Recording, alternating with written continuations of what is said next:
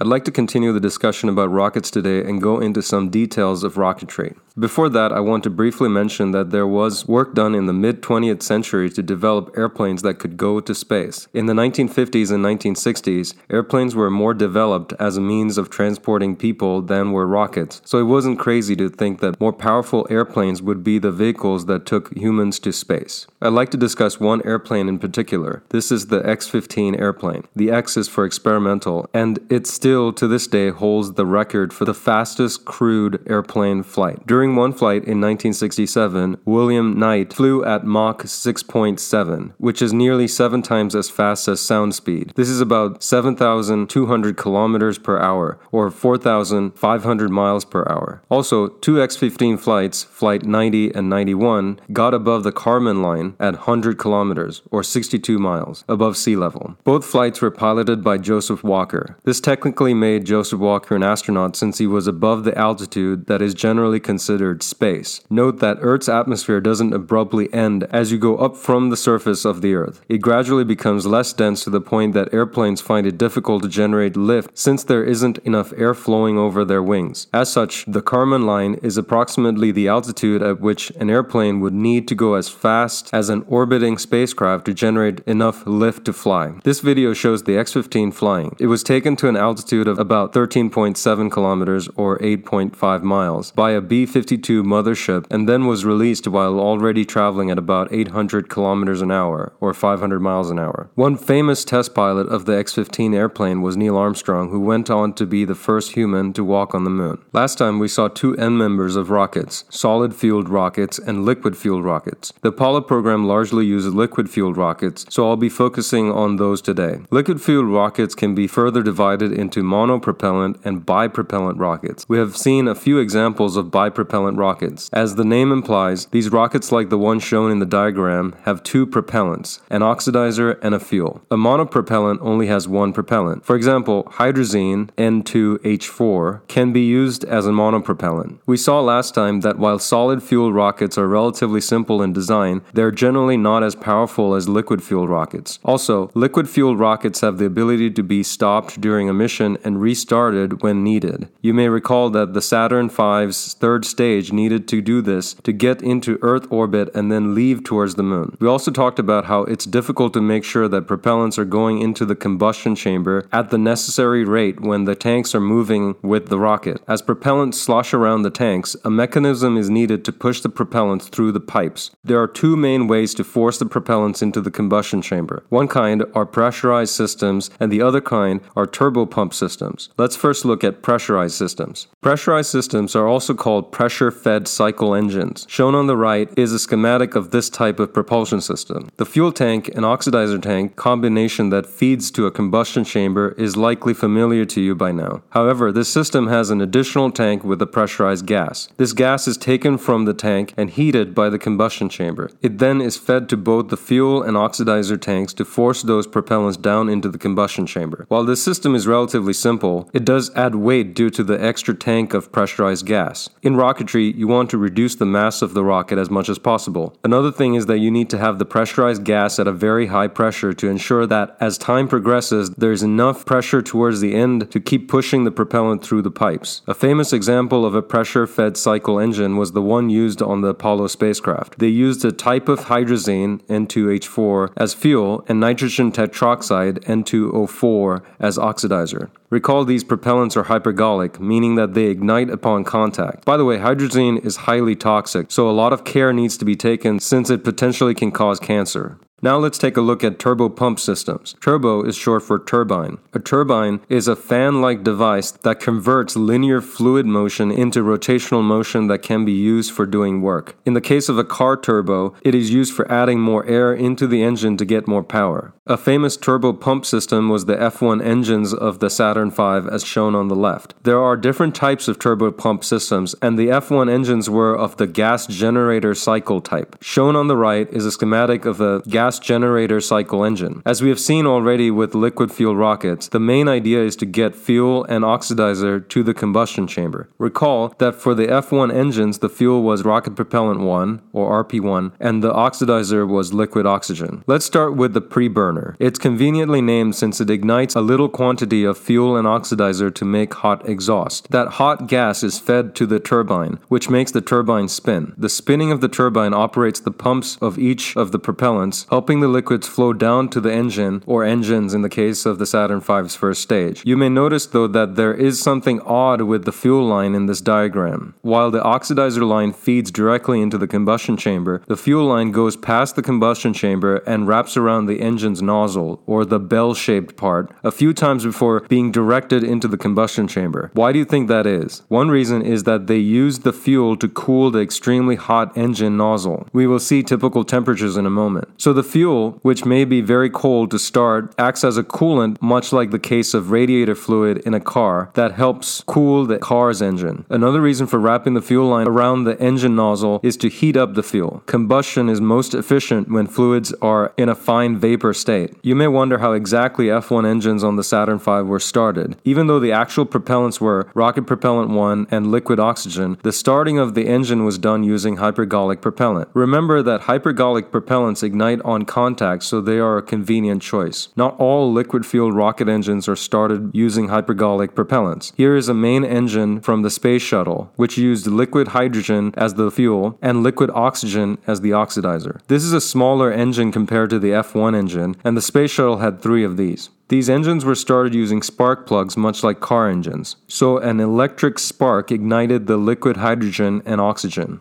I took a picture of a nice graphic at the Kennedy Space Center that shows various temperatures for reference. Celsius is on the bottom and Fahrenheit is on the top. Take a look at where the average human body temperature is on this figure at about 100 degrees Fahrenheit or 37 degrees Celsius. Fireworks are about 2,500 degrees Fahrenheit or 1,371 degrees Celsius. And quartz sand turns to glass at 4,172 degrees Fahrenheit or 2,300 degrees Celsius. Notice that inside the engine, meaning the space shuttle main engine, was at 6,000 degrees Fahrenheit or about 3,300 degrees Celsius. This is well above the temperature at which copper boils. Now I would like you to either read or listen to the communications leading up to the launch of Apollo 11. Often documentaries of the Apollo program speed up this moment, but I would like you to take in all the events that are going on leading up to the launch. You'll mostly be reading or hearing from NASA's Public Affairs Officer Jack King. T-minus 1 minute, 35 seconds on the Apollo mission, the flight to land of the first men on the moon. All indications coming in to the control center at this time indicate we are go. 1 minute, 25 seconds and counting. Our status board indicates the third stage completely pressurized. 80-second mark has now been passed. We'll go on full internal power at the 50-second mark in the countdown. Guidance system goes on internal at 17 seconds, leading up to the ignition sequence at 8.9 seconds. We're approaching the 60-second mark on the Apollo 11 mission. T-minus 60 seconds and counting. We passed T-minus 60. 55 seconds and counting. Neil Armstrong just reported back. It's been a real smooth countdown. We passed the 50-second mark. Power transfer is complete. We're on internal power with the launch vehicle at this time. 40 seconds away from the Apollo 11 liftoff. All the second stage tanks now pressurized. 35 seconds and counting. We are still go with Apollo 11. 30 seconds and counting. Astronauts report it feels good. T-minus 25 seconds. 20 seconds and counting. T-minus 15 seconds. Guidance is internal. 12, 11, 10, 9. Ignition sequence starts. 6, 5, 4, 3, 2, 1, 0. All engine running. Liftoff. We have a liftoff. 32 minutes past the hour. Liftoff on Apollo 11. Tower cleared. We got a roll program. Neil Armstrong reporting the roll and pitch program, which puts Apollo 11 on a proper heading.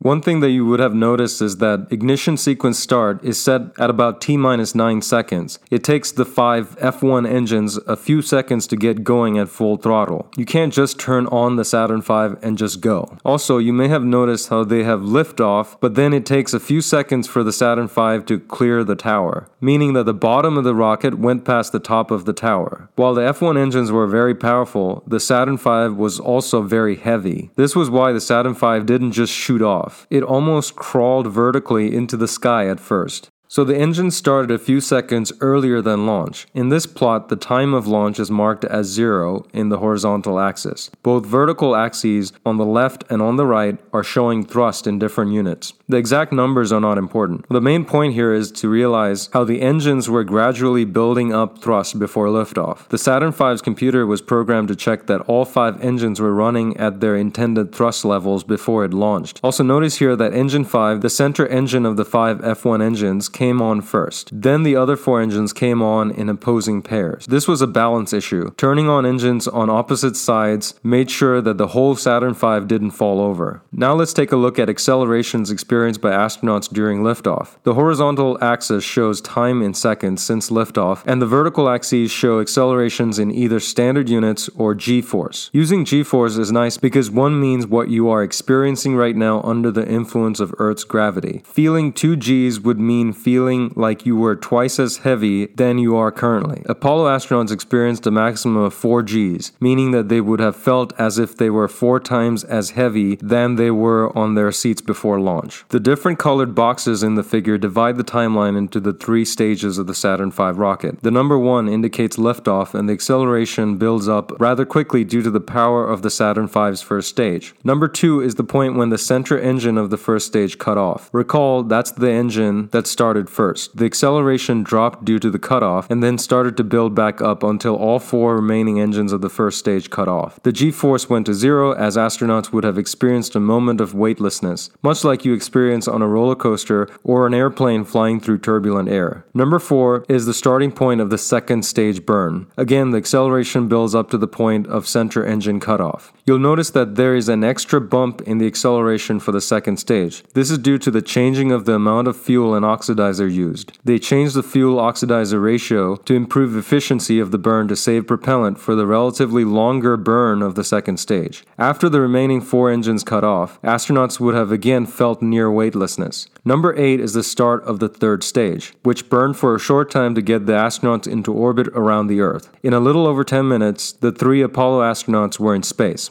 Now I would like to talk about Pogo oscillations, which rockets experience during launch. It's a negative effect that needs to be worked out, otherwise it can lead to the destruction of the rocket. It is named after the Pogo stick, which is shown on the left. I would like to show an example of the Tacoma Narrows Bridge, which was a bridge in the state of Washington in 1940. It is not a perfect example to demonstrate pogo-like oscillations, since those have more to do with structures shaking at their natural or resonant frequencies. The breaking glass using sound example that is often done in science or physics classes is a better demonstration of what pogo-like oscillations can do to solid objects. Yet, I think the Tacoma Narrows Bridge is a dramatic example of how seemingly solid structures like bridges can be bent, twisted, and broken by the motion of fluids like the wind. On the day of the bridge's collapse, it was only 4 months old. The video shows the bridge swinging erratically while there is 1 person left on the bridge. Leonard Coatsworth was trying to get his daughter's dog out of the car. The dog, being scared, would not leave the car. Leonard finally had to leave the dog. He barely made it back to safety himself. Going back to rockets, pogo oscillations are oscillations in the structure of rockets. The structure of the rocket starts to vertically stretch and compress like an accordion. It is caused by combustion instabilities in the rocket's engines and may lead to the breakup of the rocket. This effect was studied heavily during the Gemini program when Titan II rockets were experiencing too much pogo oscillations for use by Gemini astronauts. Pogo oscillations were experienced by the uncrewed Apollo 6 mission, but the mission wasn't significantly affected. The crewed Apollo 13 mission experienced pogo oscillations when their second stage was burning. By the time of Apollo 13, they had programmed the Saturn V's computer to shut off any erratic engine, so the computer decided to shut off the center engine. It didn't affect the mission in getting into orbit since they just burned the remaining 4 engines of the second stage for longer to get the necessary altitude and speed that they needed. Of course, Apollo 13 would go on to have many other problems, but fortunately it wasn't affected too much by Pogo oscillations. Things like Pogo oscillations are what makes rocket science rocket science. It's not easy because there are many things that could go wrong, and it's difficult to predict what those will be 100% of the time. We have, of course, learned a lot over the past several decades, but it's a constant learning experience, and it's utterly foolish to be nonchalant when dealing with rockets.